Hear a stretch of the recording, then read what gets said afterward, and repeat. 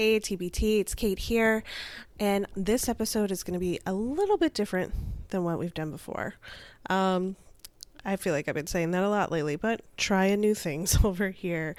This was a money chat that I did on Instagram. So the recording you're going to hear is me, but this is a very interactive episode where I'm answering questions for people that have been sent in before and also live on that chat. If you prefer video, you can go to at Travel Pro Theory on Instagram. Check it out. Otherwise, keep on listening. This was kind of about money. Not kind of about money. It was about money in your business, specifically like knowing when to spend, when to save, and kind of how to approach those things as you get going in your business and as you grow, how that strategy changes over time. So I think that's enough explanation on that. Let's get into it. Enjoy. Hey everyone. Sorry I'm a few minutes late. I just got off a call with a fellow operator who is a good friend of mine. So we were talking about systems and actually stuff to invest on that I'm looking at investing on in my end, in my business, and he's a user. So I'm trying to just get my phone set up real quick. There we go. Hey everyone. Okay. So here, let me get another book to prop this up a little bit. And then we'll go and get started. I've got notes. So everyone who's sending questions, I've got you guys. I've written it down. So we're going to talk about math, money, when to spend, when to splurge. Hey. And kind of like going through this, obviously like personal decision, but sort of like how do you make those decisions? When does it make sense? And a strategy around all of that. If I'm breathing too heavy, I'm sorry. I'm mega prego. and that's just my life now. That is just my life now. All right, so I'm going to open up my notes, and then we're just going to dive straight on in. And if you guys have questions along the way, drop them in the comments. And I've got you covered. All right. Now, so when you're starting out, not even when you're starting out, the whole way through, you know, as you go through each year, oh yay, I'm glad you're looking forward to it. Me too. Y'all, you know it's getting serious. Putting my hair up, going for the bun. It's not cute, but this is how I get work done. You know, making the decisions on when to spend money, when to bootstrap it, when to do it yourself, it can be tough. And that changes as you grow in your business, right? As your revenue changes, as all of that. Let me turn my brightness up a little bit. There we go. So in general, you've got kind of three to four options if we're looking at that as far as spending versus bootstrapping it and when it comes to anything in your business, right? The first level is fully DIYing, which is obviously the highest time spend. It's also, you know, you have to do it all. That means like fully do it yourself. You're going to educate yourself. You're going to go to YouTube. You're going to go through Google. You're going to read all the resources. You're going to trial and error it, and you're going to do it on your own, right? So fully DIY, that's an option. And then another option of that, there's the middle ground I would kind of put into sort of like, I guess we can lump it all together, right, into one option. There's sort of a middle ground of where you pay a slower amount, but it's to shortcut, it's to save you time, educate you in some way. So this could be stuff like a course, it could be prompts or a content calendar, things like that. Like if you're thinking social media, templates, anything like that. Software solutions also. So let's say you pay for like an Instagram scheduler instead of doing it yourself, right? So there's a middle ground area there. And then there's top tier, which is, and I would even also put in that middle ground hiring like any one-off spends, right? Like hiring a strategist to help you set something up. So maybe you hire someone to set up your ClickUp, right? Or whatever your project management system is after a consultation. Or you hire someone to research hashtags, things like that, where it's one-off, it's saving you time, it's in that middle ground, but ultimately you're still carrying on doing the work of it yourself. And then there's that top tier where it's premium price tag, done for you. You're paying someone to do it all. It does still require time from you because you are the visionary, the CEO of your business. So you got to make it work for you and know your business. But it's sort of those three tiers, right? So that's where the decision making comes into play. When it comes to each thing that you want or need in your business at different points along the way, are you fully DIYing it? Are you doing some sort of middle ground? Or are you fully outsourcing? And where does that make sense along the way? So, just kind of starting right there. I'm going to just take a second here and take a deep breath and a big chug of water. Okay. So, the thing is, all of those options, they are going to require that you know your business inside and out, that you know it really well, that you know your ideal client, your target market, things like that, where they hang out, what your budget is, what your overall strategy is, what your goals are. You have to know your business. So even if you're fully DIYing it yourself, or if you are paying a premium price tag and fully outsourcing it, ultimately you are the person who has to give that person the information, like that expert, the information about your business. So you have to just know everything about it in and out. So all that to say, you can't spend money to shortcut that knowledge. So that's always where I would start. That's where I default to. And I'll go through some steps of how I think is an easy way to prioritize this and develop a strategy around it that works for you. But you can't shortcut the work of that, of knowing your business really well, right? All right. So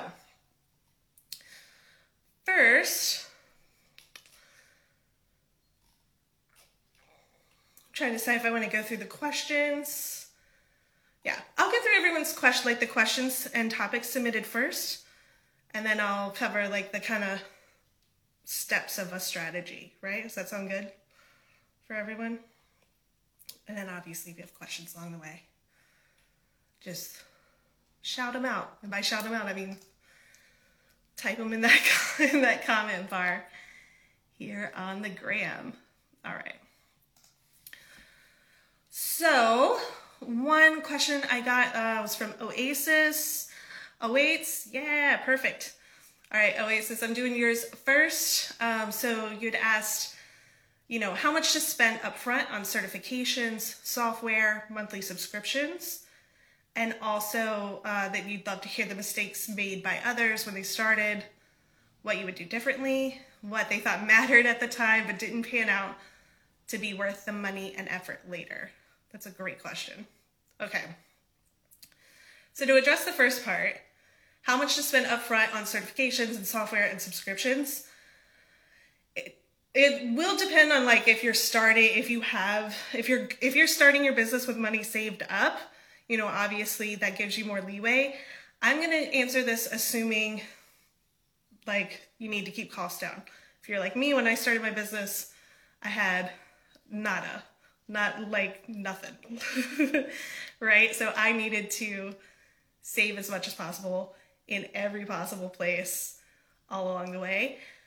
The upside of our industry is that you don't have to have certifications. They often mean more to us here in the industry than they mean to clients. I think certifications are great and worthwhile, but if you are starting and you have no extra dollars to spend, personally, I don't think that that's something you have to invest in immediately, to be totally honest.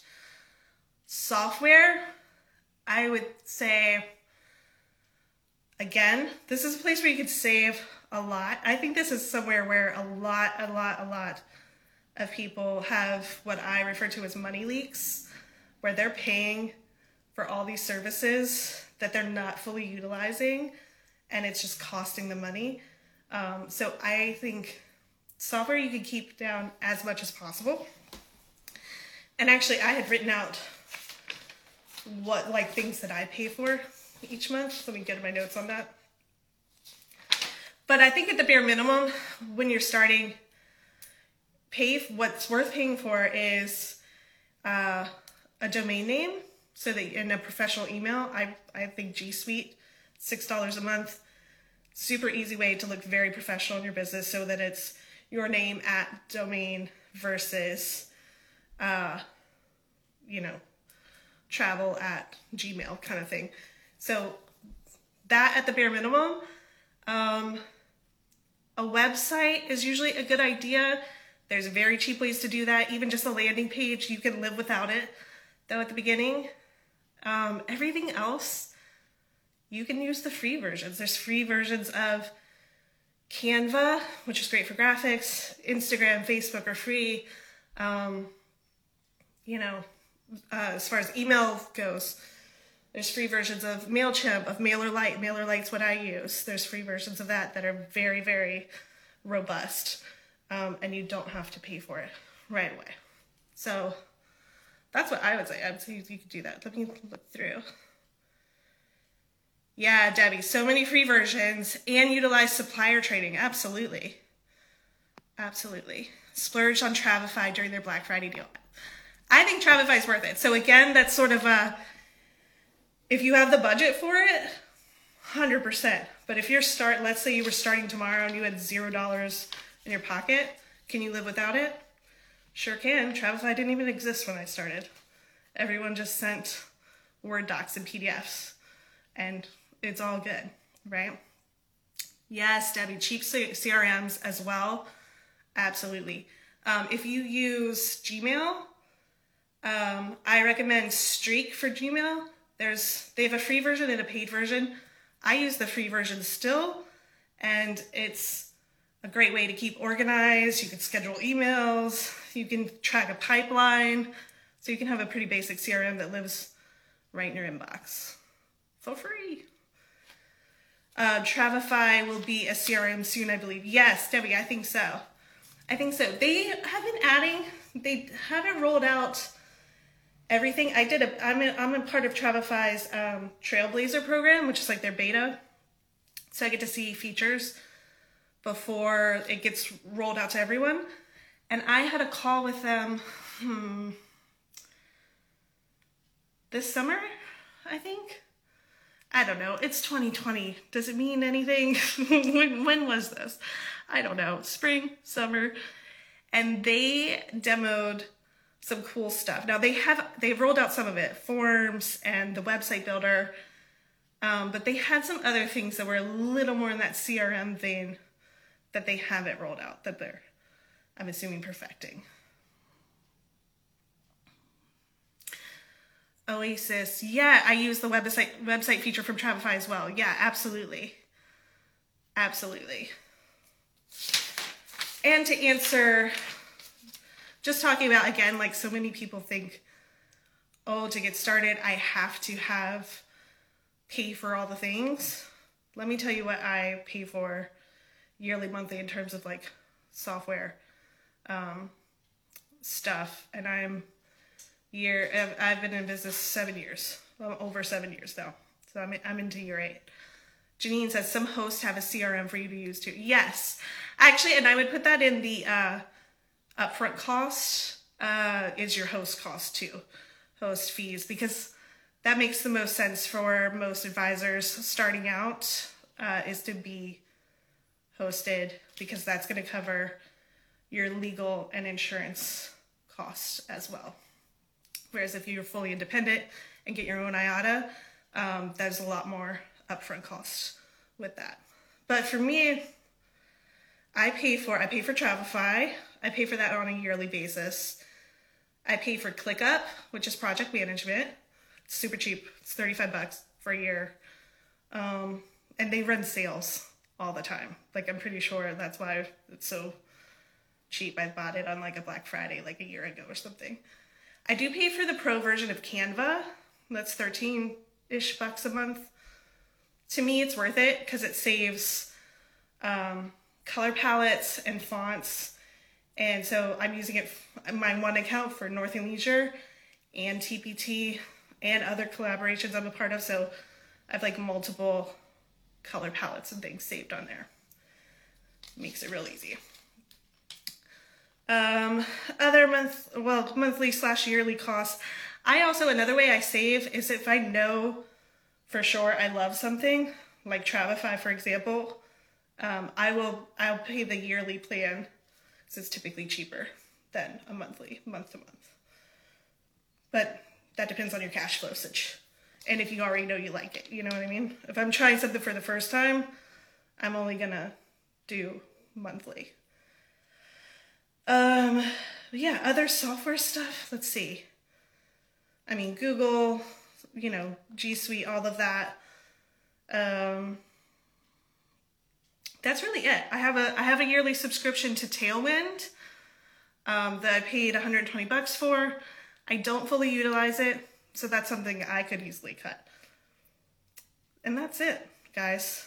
So and I added it up so that I can share with y'all. If you take my yearly must-have expenses, Brain FM, yes, absolutely Brain FM, yes. If you guys don't know what Brain FM is, it's an app. It is binaural beats underneath white noise. And if you struggle with focusing, that's where it's at. It has 3 options. You could do a focus channel, and that's all the different stuff, like big beach or rain or what have you. They have a meditation, and then they have sleep. I use the sleep one when I'm on the road, because sometimes I just can't settle, moving every night and in a new bed, that kind of thing. That's amazing. Brain FM is definitely in that list. I only spend again, I'm in year 8 now, into year 8 of my business. I spend roughly $5,500 a year on expenses of things that are non-negotiables to me, and even some of those could definitely go out. It is mostly not subscriptions and software. The bulk of that cost is insurance, business insurance, my accountant, which is a very valuable, worthwhile spend for me, and things like seller travel, stuff like that, and my LLC costs. Things that most advisors actually don't have to think about too much if you're hosted. Yeah. All right. Janine says free business cards from Vistaprint. Yep. I don't even do business cards. I only have them printed for when I do a conference over in Ireland, because then everyone, we all hand them out, but otherwise I don't use them. Rita, I have all my big costs coming up. Yep. Yeah, that hits me too every January. Yeah, all the big stuff with licenses, LLC, insurance. Go Experience asked, you don't use Flowdesk or something like that for leads? I use MailerLite for my email service provider. They have a free plan. I use Dubsado for lead capture /CRM. Dubsado, I don't pay for any longer. I bought a lifetime plan of Dubsado early on for them. I think it was actually, it may have been in 2016, I think, when I bought that. And I paid, I want to say $700-ish. total for a lifetime. I'm a huge fan of lifetime licenses. This year I bought a lifetime license of Thrivecart. Probably not applicable for most advisors. That would be something I'd use more here on Travel Pro Theory, or if you're selling like digital product kind of thing. I bought a lifetime version of a service called Publer, Publer. It is a social media scheduler. And then, yeah, those are the main ones I bought this year. If I see something that like looks pretty good and they offer a lifetime deal, I generally jump on it because you're going to save a ton of money over time. Valerie, thank you. I can never remember everyone's name, so I just go by their handle. Travel Joy. So I don't personally use Travel Joy. That's what Dubsado serves that role for me. Heather uses Travel Joy, and most people in the travel world I know use Travel Joy. It's definitely I think it's a worthwhile investment as a CRM. If you're just starting and you don't have the capital for that, can you live without it? Yeah, you can. Absolutely. Absolutely. But it will save you a lot of time if you can swing it. I'm not sure what they cost. I think it's fairly cheap. Let me look that up real quick.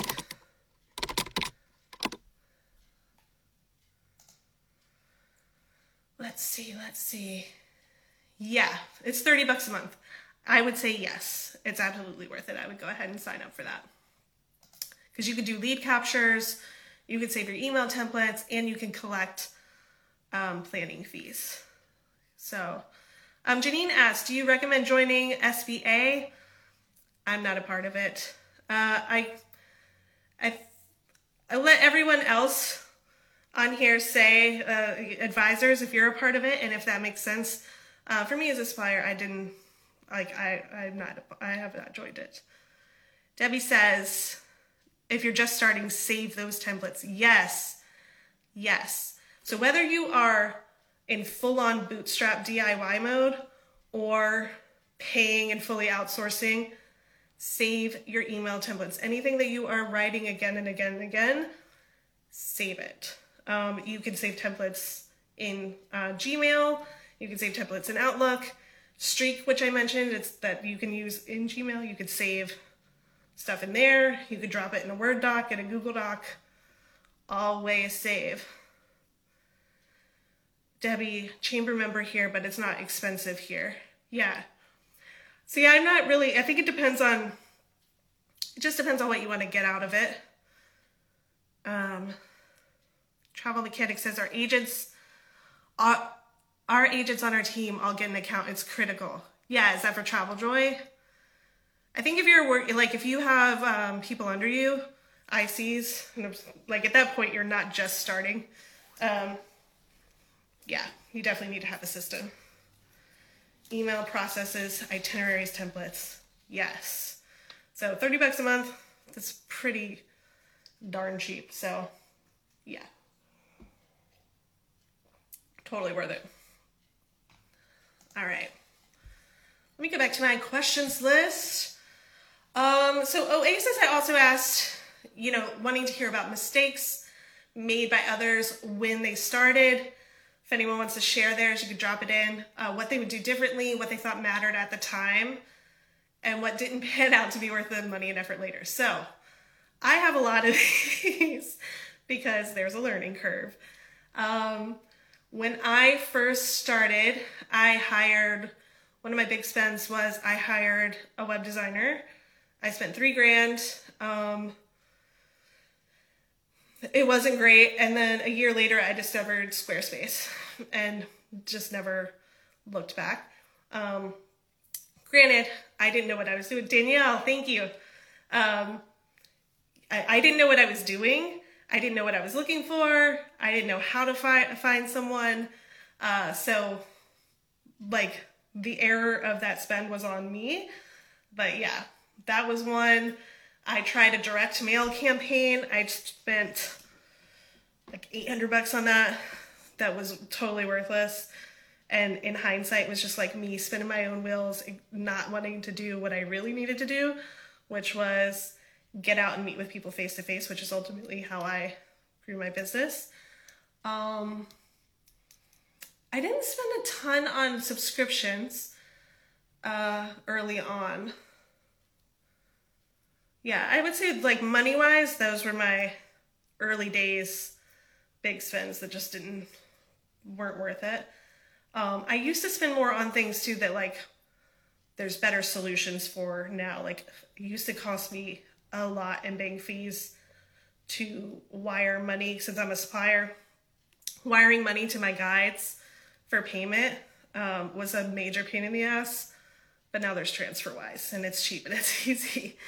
And most of them use PayPal now too. So it's like that whole side of things have gotten a lot easier. All right, let me see. Let's see everyone. We're getting some good comments in here. Janine said, not getting a mentor. Yeah. Yep, I hear you on that. I was definitely like living on an island in my early days. Debbie, taking all requests. Yeah, it's never worth it. That is never worth it. Becky says, if anyone needs a brand specialist / web designer, her friend at Studio Array is fabulous. There you go. Janine, not sticking to my niche. Yep, that costs money. That gets expensive. Rita said, I fought networking so hard, now I'm loving it. Yeah, me too, right? That's what's hard, like introvert problems, you know? Debbie said, don't let scarcity and FOMO force you into taking everything unless you want to learn that specialty or niche. Set your boundaries. 100% yes. 100% yes. We'll touch on that some more. I have like kind of the steps that I would go through to establish priorities and a strategy around this. But yeah, it's got to be the things that you take in your business or pay for, right? So whether you are investing money in something or investing time, we have to be really clear on what is that ROI. Is it making you money? Is it hitting your other goal? Is it saving you time? Is it hitting your other goals in some way? Like you want to move towards another niche, then you're going to take on more requests for that. And as you grow and build, then you can get like pickier and more discerning in that field. So absolutely. So hard. I know, boundaries. I feel like boundaries is that, for me, it's like the universal lesson that like I literally get slapped in the face with several times a year. Like it is a recurring pattern for me. In my business, it is a recurring pattern in my personal life. Boundaries, more boundaries. All right. So other questions. So Caitlin had asked about logistics on outsourcing. She's like, I know you hear me on this, letting go of control. Yes, I do hear you. Delegate without micromanaging, and how exactly, give them passwords for Travify, for commission spreadsheets. I don't know where to start. Yeah. So what's difficult on this? So let's say you're trying to bring in help, right? Oh, Danielle, I feel you. Your husband gave you a pep talk on setting boundaries. Yeah, my husband, Nick, has to remind me all the time. So logistics on outsourcing. Yeah, letting go of control is a big part of it. Caitlin, I hear you on this because this kid's got problems with control. I like things the way I like them. And the reality is when you're bringing someone on, whether that is to do something in that middle ground space, right? Maybe you're hiring them to set something up or a one-off type situation, or you're bringing in and fully hiring and outsourcing, you have to let go of control to some degree. Now, that said, you know, you want things the way you want them, that means you just have to do more groundwork and be prepared and have an established process in place to pass on to someone else. Unless, of course, if you're hiring someone to come and be the expert in something, then, you know, you're kind of more taking their advice on how to set something up and guide you in that process. But if you're bringing in someone to just implement, you have to have clear procedures and operations in place. For me, that looks like, so when I had an employee, that looked like I would do videos. I record everything. So I record myself doing it, talking them through it, and then I had, I kept everything for her in ClickUp, which was my project management, and so I had different folders where it would be like intro to Travify and the basics of showing around, how to create an itinerary so that they could find and reference videos of me going through. The other part of that is you have to work in feedback, right? Create feedback loops. You have to and it can be, especially when you first start, it can be uncomfortable to, I don't want to say critique someone's work, but essentially, yeah. I mean, if what they're doing isn't meeting expectations, you have to, and it won't at first. No one's going to step in and do things exactly the way you're going to do them. It's going to take them longer, and they don't have your brain in their head. So you have to show them that. And so it's a lot more time consuming actually to get someone to do like bringing in help than most people realize until they get into it. But as you start going, that's my main tip there is feedback loop. Everything they do for a while, feedback, good and bad. Hey, this looks great. Just so you know, we don't do it this way because X, Y, Z. So that's what I was doing with my employee. And for the task I was giving her, she got a lot better, a lot faster. In retrospect, I would have sped up the process. I would have given more responsibility faster and just like really not been so cautious. Part of that is a control thing. Delegating without micromanaging it's just finding that balancing act and kind of knowing yourself and finding your rhythm as a boss. You know, for me, there's certain things like I just truly do not give a shit about. So like if someone says, like again, I'll use my former employee as an example. If she was like, hey, is it okay if I take these days off? You know, I was going to visit family, whatever. Fine. Cool. I don't care. I don't care when it gets done, if it gets done. So that kind of thing is easy for me to let go. Where I am like more uptight, I would say, is it done? Like, is the work getting done the way I want it to? And communication, right? I don't like it if I'm paying you to implement something and you're not communicating well. So those things I was a little more micromanaging about, but I would try to, again, just finding that balance. And you have to just remember that like, that's part of training, that's part of teaching. And again, it's that feedback loop. So it's not necessarily micromanaging. It's like, I would give them a task. I would fully trust that I trained her to do, fully trust her to do it. Now, if it came back and not everything was like what it needed to be, then we'd hit that feedback loop where it was like, and I always like fully explain why. So I never would just go back and be like, hey, no, that's not right. No, we would go through like, this is why this is why this, so that you're training them to think like you do, right? So that's more so for long-term outsourcing employee type thing. Giving them passwords, there's services for that. LastPass is a popular one. Oh, there was some other one I used to use back in the day. Common Key.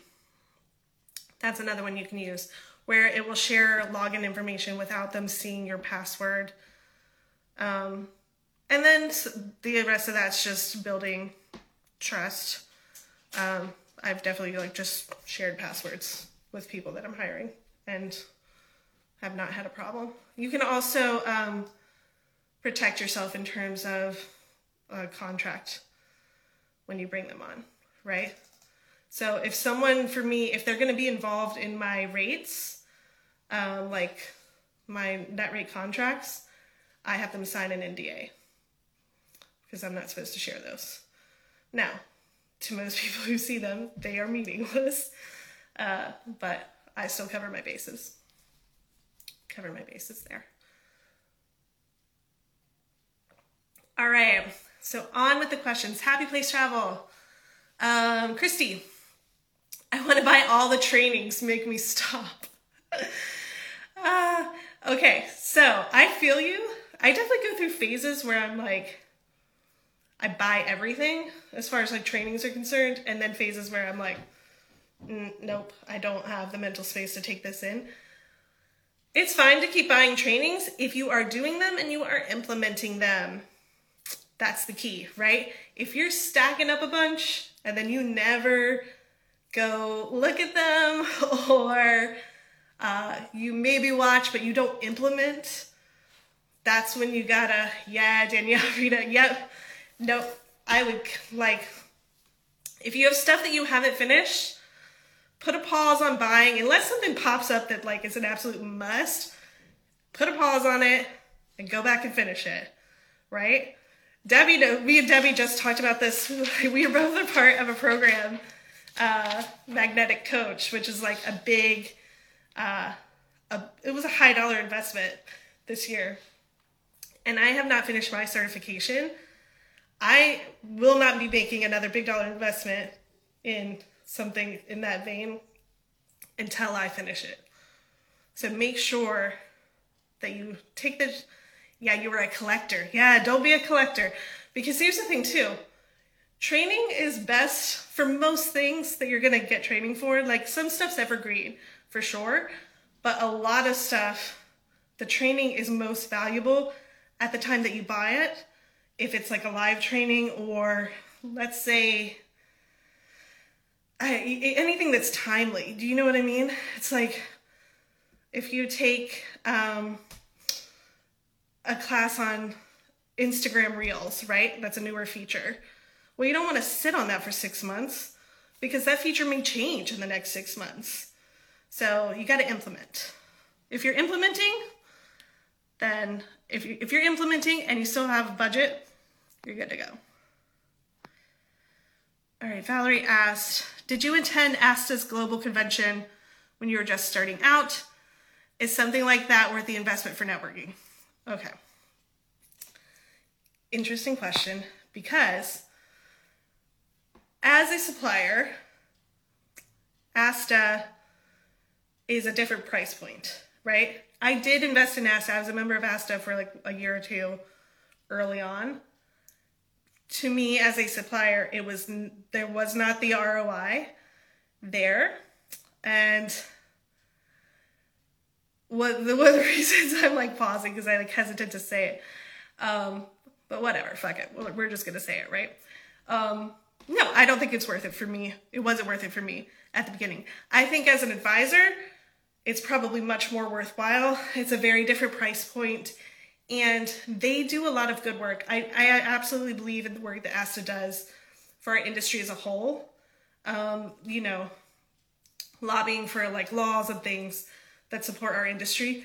I want to support them. I've had this conversation. This is not a secret to them. I've had this conversation with them. The reason I'm not a member now is because sometimes they still come out with articles or statements that are really unsupportive to suppliers. And to me, if you're willing to charge a supplier the amount that they charge them to be a member, and then simultaneously not really support the supplier community, Is that a circle I need to be in? Nah, that's the answer for me. As an advisor, I would feel a lot differently. They're a lot more advisor focused. That's definitely who they're representing. So yeah, that's my feelings on that, truthfully.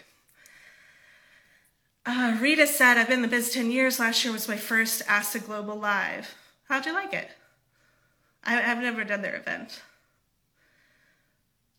Danielle said, I'm actually doing this so far. Oh yeah, for the horses. Yeah, good. That's good. As long as you keep doing them. Because I'll find myself, like, if I know I have some things sitting around, just have to remind myself not to have shiny object syndrome, that it's not doing me any good if I don't implement. And I'll take it down a notch on buying new stuff. Yeah, you're welcome. I don't mind sharing about it. That's just my personal experience. I'm also like, I'm a little curmudgeon-y, to be honest. So, most of the people here, I won't get into a tangent about, most of the people here have heard me like go on and on and on and on about, there seems to be a different set of rules in the industry for the supplier where things cost more, but then the people that are taking our checks are very happy to like shit on us. So, I'm just not totally here for it. Rita said, I enjoyed it. I did it this year because of the need of the emotional boost of the travel industry. Absolutely. Wouldn't do it again, maybe, but not every year. That's good to know. That's good feedback. As an advisor, that's really good feedback. Lyndon, I think Lyndon's on here. I had answered this one in stories, but Lyndon is a fellow operator, and she had asked of suppliers, how important, she'd asked of advisors, how important is it for your suppliers to have the logo of Virtuoso after a year of no income? That's not something we can justify money towards. And the vast majority, I had a poll up for that.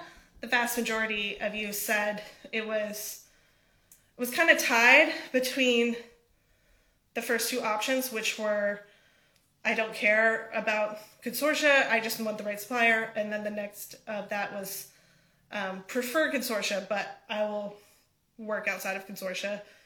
And then very few people said that they need that to be, very few advisors said that, that was like a must. Rita had asked about developing a strategy, what needs to be included. Yes, I'm going to come back to that one because I've got a little list going here. Go Wander Travel had said, I get overwhelmed prioritizing where to spend because there's so many choices. It's like I want all the things, yeah, but my wallet and bank account say otherwise. This is especially true when it comes to training and workflow related processes. But I also know it's important to invest, spend money to make money. So a strategy for this would be helpful. Yeah, so I'll go through the strategy steps here in just a second. But wanting all the things, shiny object syndrome, that's common. That's common. I would say you always have to, I think it'll make more sense when I actually get into the strategy side of it. But kind of, since we already talked about training, if it's something that you're going to implement, yes. If it's not, put it on hold. Tapas in Spain had asked about deciding how much is sensible to take out as a loan for startup costs for new biz if necessary. Okay. This is a super personal decision, right?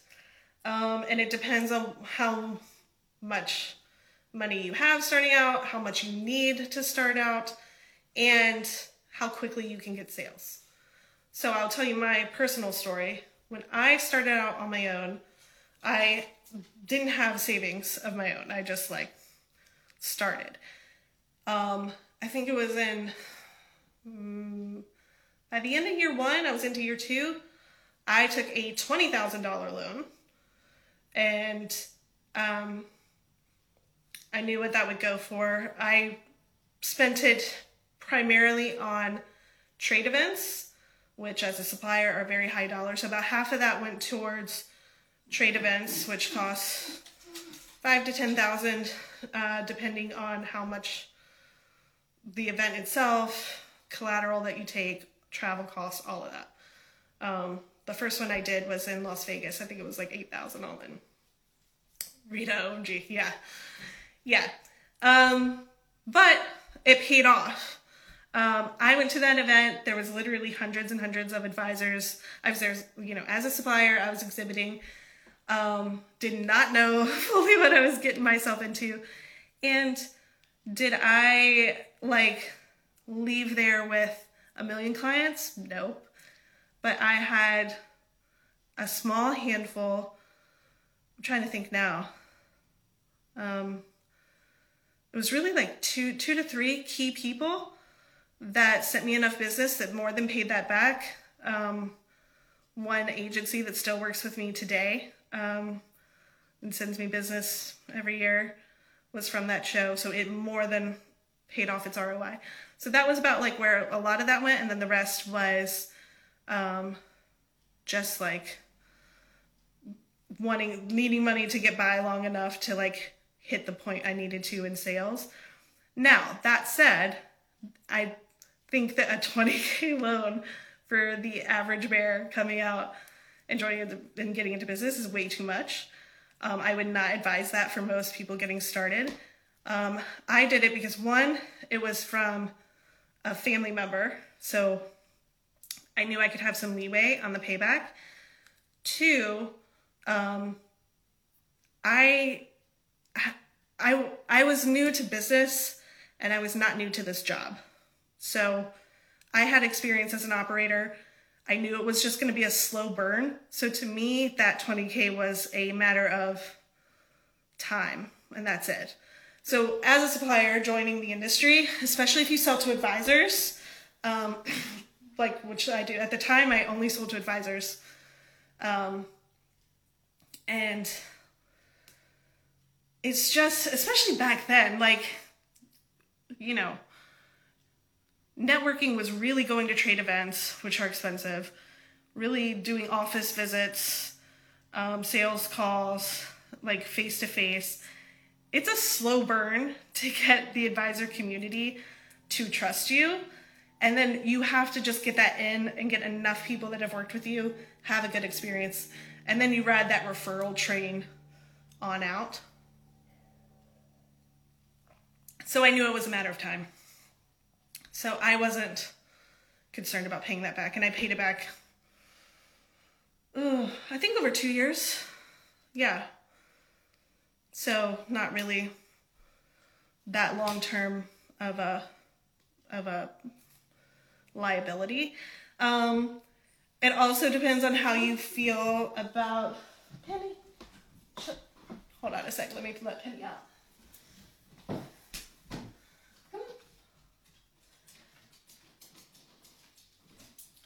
She's getting antsy in here. It depends how you feel about money, what your mindset is around money. Debt is just a choice to pay things off over time if you are comfortable with that. But that said, I think for most people coming in, especially if you don't have industry experience, if you don't know for sure how long you're going to be here, just because if you get started 6 months in, you're yeah, no, this isn't for me, or what have you. I definitely would recommend taking out a loan of that amount. So yeah, that's my honest feedback on there. I think it just totally, it's real personal. It totally depends. I'm not afraid of risk in my business, clearly. But I take very calculated risks. I knew that wouldn't be an issue. So I wasn't afraid to take that risk. And that's how I make money decisions as well. When I hired my employee a year ago, even though it didn't work out, I knew that for the amount of hours that I wanted her, the rate I was paying her, both paying her directly and paying for the payroll tax, all of that, I could have easily completely paid her salary for a year without anything changing. like already had money in the bank for that. That makes sense? All right. Janelle says, awesome. Thanks so much for sharing. Yeah, I'm similar. Not new to the job, just to business ownership. Yeah. See, I think that makes it a lot different because you know how to do the job. You already know that you want to be in the industry. You know, you're not trying something brand new where you're not sure if you love it. And it's just a matter of like kind of getting established, especially for us on the supplier side. It's just a slower burn. But then once you have that referral network established, it's a lot like more of a steady growth after that. That was my experience. Rita says, I've been debating on whether or not to apply for Total Caribbean loan. Oh, the Royal Caribbean loan to help me out. How's the interest on that? Also, you guys can check and see, I accepted the EIDL loan 2020, and a lot of small businesses you're probably eligible for that as well. So I would check the interest of those two things. Me personally, I accepted the loan because I knew there's no penalty if you pay it back in the first year. I have not spent a dime of it. It's literally sitting in a separate account. I just want to keep my options open. So that's another thing. If you take out a loan, I would have a very what are you going to spend it on? Like, where is that money going?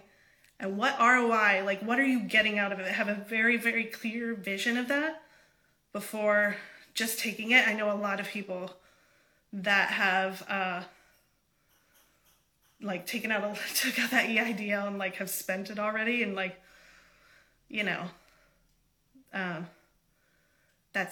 don't roll like that. Rita says, is that the forgivable loan? The EIDL is not. So the forgivable loan was the PPP, the Payroll Protection Program. That was forgivable. I didn't do the PPP. I might for 2021. I need to speak to my accountant about it. Because I'm on payroll. I don't have employees, but I am an employee of my business. So I'm payrolled on Northern Leisure. Yeah, exactly, Christy. Yeah. So the PPP is forgivable. It's not, I want to say they've just re-released it. I don't know what the new terms are. It was equal to about 2.5 months of payroll. You do still have to pay the payroll taxes on that. And then as the EIDL is not forgivable. I think it was fairly low interest, but there is no penalty for the EIDL to pay it back early, which was part of my decision to go ahead and take it, because now I have it if I need it. I don't currently need it. I don't have a clear, if I were to use any big chunk of it, then I would have to have a very clear vision of where is that going? Why do I really need it? Evaluate that. What is the ROI that I need back on that to make that make sense? If it turns out that I don't want to use it this year, I can pay it all back this year without a penalty for paying early. That's the thing. Some loans, there is a penalty for early payments because that means that you're not paying the full, however long the term of the loan is, interest, which is what they really want. All right, so let's go through our strategy steps, and you can keep questions coming through as I go here. Okay, I guess water.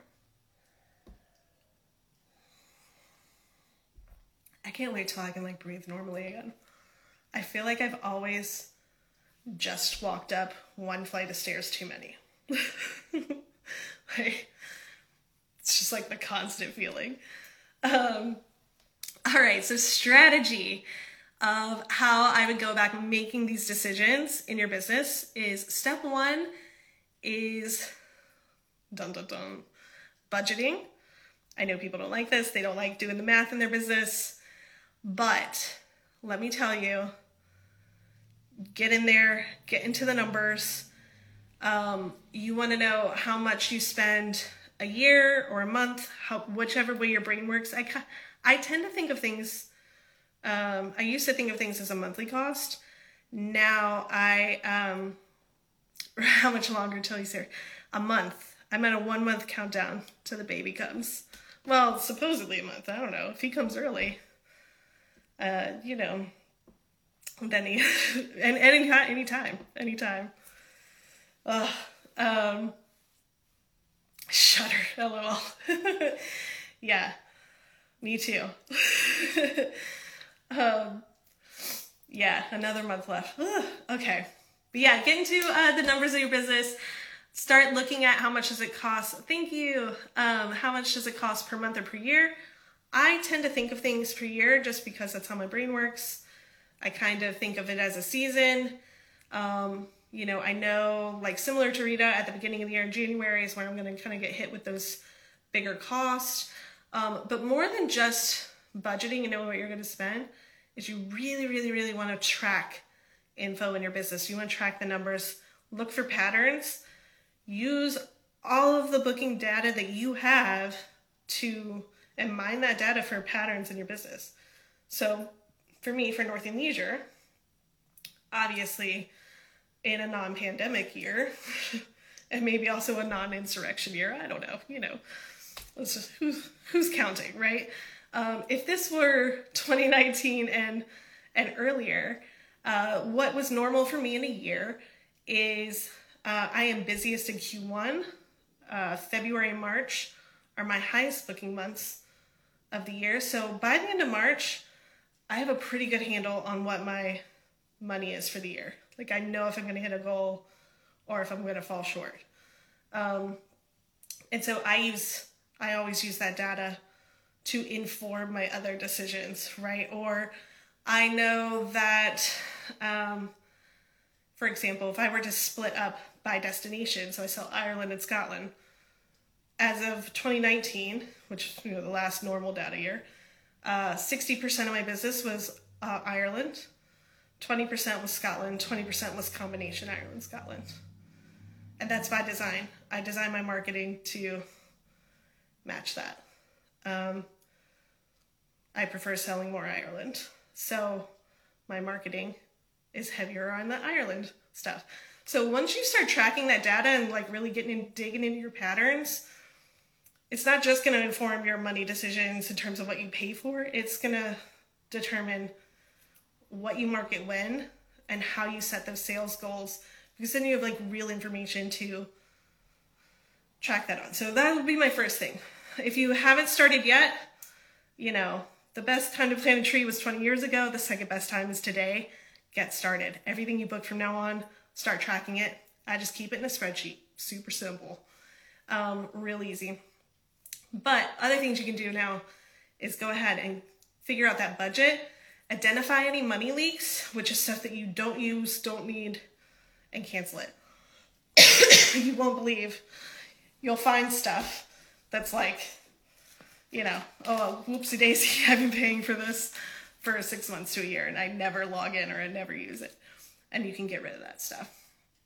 So once you kind of take a look at that, get a baseline. One, if you're at a deficit, right? If you're spending more than you're making, then you need to that's when you really need to dig in and see what you're spending on, like what can go and, what do you need to hold off on purchasing. Rita, I use QuickBooks for my accounting, but for my tracking, I just use a Google Sheet. I have a Google Sheet template. I can tell you exactly what's on it. Let me pull it up. Da-da-da-da-da. I'm not sure why I needed music right there.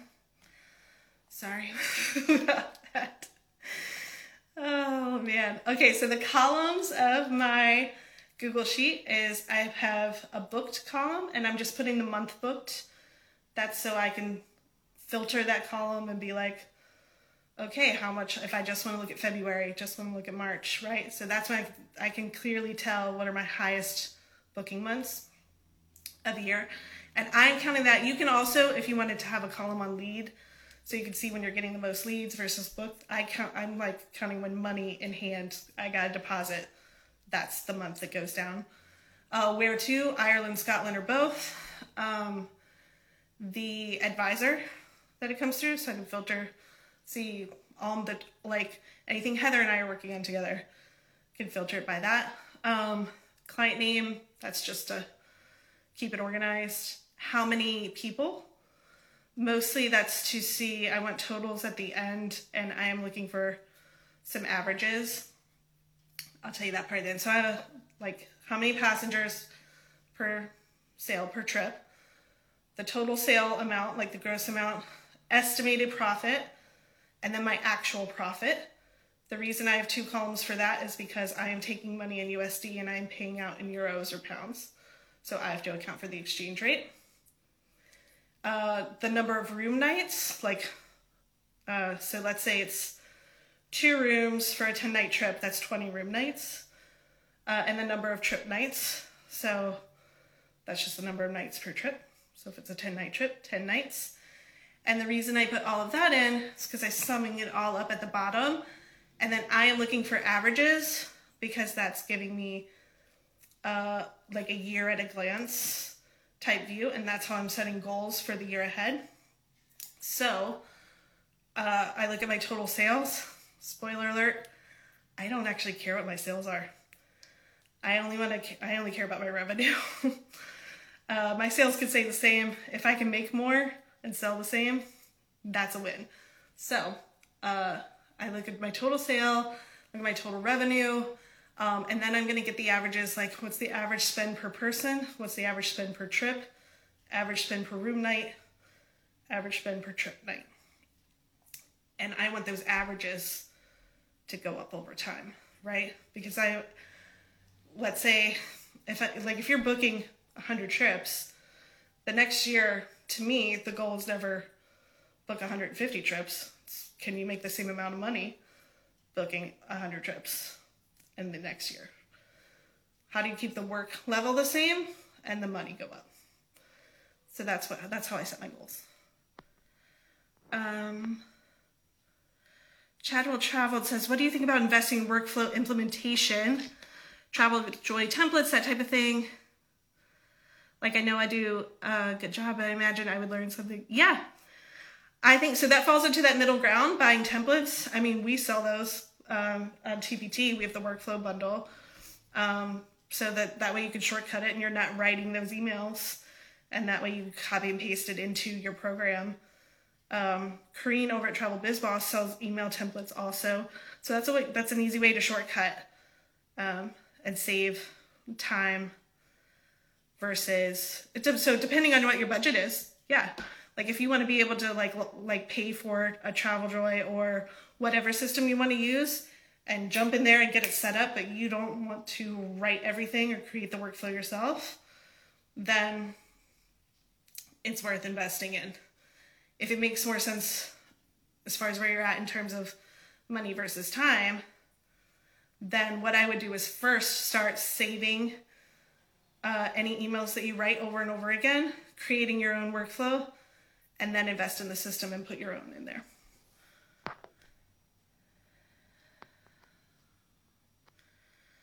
There, like, I don't know what I don't know, if that makes sense. Yeah, it totally makes sense. That totally makes sense. Good stuff. Sorry, I have to go. Yeah, no worries. We're almost, I'm wrapping it up. Paloma, buying templates is key. Yeah, so it's an easy way to just shortcut the business and get it, because like at the end of the day, most of our workflows are not that different. So you can get the email templates, suggested timing, so that you just are tweaking, put it in your own voice, copy paste it, put it in, automate it. All right, let's pop back over to our steps. So step 1, yeah, that budgeting, tracking numbers. Part of that is learning the difference between what you actually need and what you think you need, right? Part of this happens to us when we start out because most of us struggle with imposter syndrome or, feeling like we need all the things to feel legitimate in our business. You can get by on very, very little. You don't have to, you don't have to spend for Flowdesk when you can use a MailChimp or MailerLite for free if that's not in your budget. Does that make sense? You're at the end of the day, what matters is getting clients and selling trips. That is it. If it is not working towards those goals, you can cut it, right? You can bootstrap a lot of stuff without your end client knowing the difference at all. They're not going to know. Like, most of your traveler clients are not like, wow, does she use Later for scheduling this content? They don't care. They don't care. So step 2, I guess I kind of already lumped that into step 1. So tracking your money, getting your patterns so you can forecast, better understanding your trajectory so that kind of what your year is looking at. Like I said, for me, normally come February, March, I know how my year's looking. So if I'm about to make a big investment, I can forecast well enough to spend ahead of where I'm at if I needed to. My third tip is find your spending threshold. So for back in my bartending days, we would have a spill tab, meaning you make a drink wrong, you give out a free drink, whatever, and keep track of it. We weren't supposed to go over a certain dollar amount per night. It's essentially like a throwaway. So what's your spill tab? What's the threshold of money that you're willing to just impulse buy? And that's personal. Is it $50? Is it $500? I mean, there's definitely been times where I've thrown away a few $100s on something just to be let me try it out. And then later I'm I didn't really need that thing. So find your threshold, and that's going to make decision-making a little bit easier. My 4th thing I would do is brain dump everything. If money were no object, what would you have in your business? Get it all out of your head, visualize that, and get it on paper. And it can be anything. Is that a scheduler? Is it an assistant? Is it an employee? Is it QuickBooks Online? Is it TravelJoy? Is it having, being able to spend 10, 20 grand a year in travel yourself for research trips and FAMs? If you can, everything that you want to spend on your business, write it all down, get it all out, right? And then you're going to go back through, because step 5 is to evaluate these things and prioritize them, right? Because if money were no object, yeah, sure. Are you gonna write out a list and then tomorrow be yes, I can pay for all of these things? No. So you're gonna prioritize, because once you start putting it on paper, you're gonna realize that there's some stuff in there that's completely doable. And you're also gonna see stuff in there that's more of a long-term play, but you kind of know it's not important right now. So what can you prioritize? What things can you cut? There's always stuff that we think we need that we don't really need, that's taking up our time or our money. That could be anything. Could it be, if you think, wow, I need to be on TikTok right now, spending X amount of time per day, building up a following and marketing my business so that I will be relevant to the generation that is currently on TikTok. If it doesn't make sense for your long term, you don't need to do that. That can just go off the list. Some things just don't need to be done. They don't need to be invested in, whether it's your time or your money. So what can be cut? And what you want to do as you're evaluating is figuring out your ROI. Everything that you invest in, whether that is dollars, whether that is time, what are you getting out of it? What are you getting out of it? Will it directly impact your sales? And if you're just starting and you're like strapped for cash, like you need to build up some cash flow in your business, right?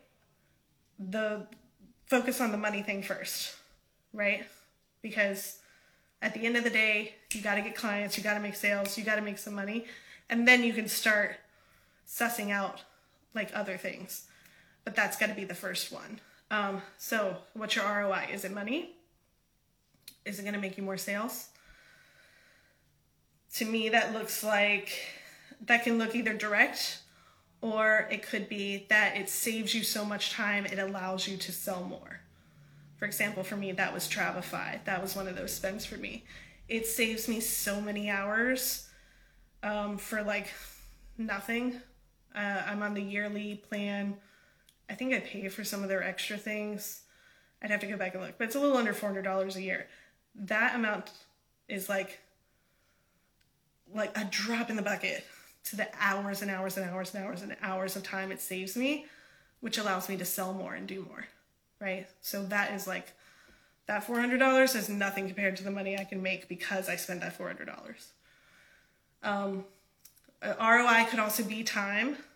Again, whether that's to sell more, or if you're further along in your business and you just don't want to be hustling as hard as you previously did, and you're making enough and you're deciding where you want to hit next as far as growth, maybe that looks like just more free time to you.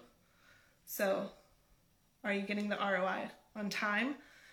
And the other thing is other goals, right? So Travel Pro Theory is a great example. When Heather and I started this, it was a passion project, it was a pet project. We created it because we love it. And, like Heather this year had to make the decision to step back from TBT because she didn't have enough time and it couldn't fulfill that ROI for her. For me, it was worth it to me to keep it going. Now, if we were talking just money, like time put in versus money out on this business, it's not hitting that ROI for me. Just full transparency. Absolutely not. If I took all the time I spend here on Travel Pro Theory and put it all into North and Leisure, that would be a more profitable time spent. But it is hitting other goals that I have, and it's filling a passion that I have, and also allows me to show up in other ways like this. I'm connecting more with other people, which I enjoy in the industry, and it's brought new opportunities. Like before TBT was even a thing, and I would like have my overall goals. Some of those goals look like being an industry leader, being more visible, being published. And now I have all of those things. So it hit a different ROI for me that wasn't money. Excuse me. So part of it is just like being clear on like what your goals are, like what those buckets look like: time, money, visibility, whatever it is to you personally. And then everything that you invest in, whether that's time because you're bootstrapping, or money where you're outsourcing, what is it giving back to you? And if it is not giving back to you, it's got to go. If it is not like serving a bigger purpose for you, just nix it, There's nothing that you have to do in your business. The only thing your business has to have in order to be a business is clients. You got clients, they're happy, you're good. The rest is all personal decisions. That's it. So those are my steps. I hope this all has made sense. We've kind of jumped around a little bit today. Do you guys have any last questions? Anything else we want to go over before we wrap it up for the day?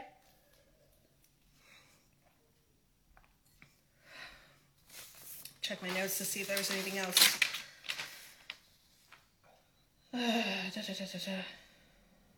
Yeah, that's it. If you guys don't have anything else, I guess we are good. As always, I'm happy to be an open book on talking this stuff out. If we want to do it again, we absolutely can, whether we stay on money or just talk more on any of the other parts, like with outsourcing in particular. I'd say personally, I'm kind of at a middle ground myself. I am not fully handing things off totally yet. I am in I'm not bootstrapping either, but I'm in a middle ground where like, I definitely am paying people for their expertise, my accountant especially, and also, services as needed, and hiring help here and there when I need it, but not, I'm not out of the day-to-day operations of my business by any means. Yeah, oh, you guys are very welcome. Okay, cool. All right, y'all, it's been real. I will see you again on the next one, on our next live, next stories. We'll do this again. Have a good day.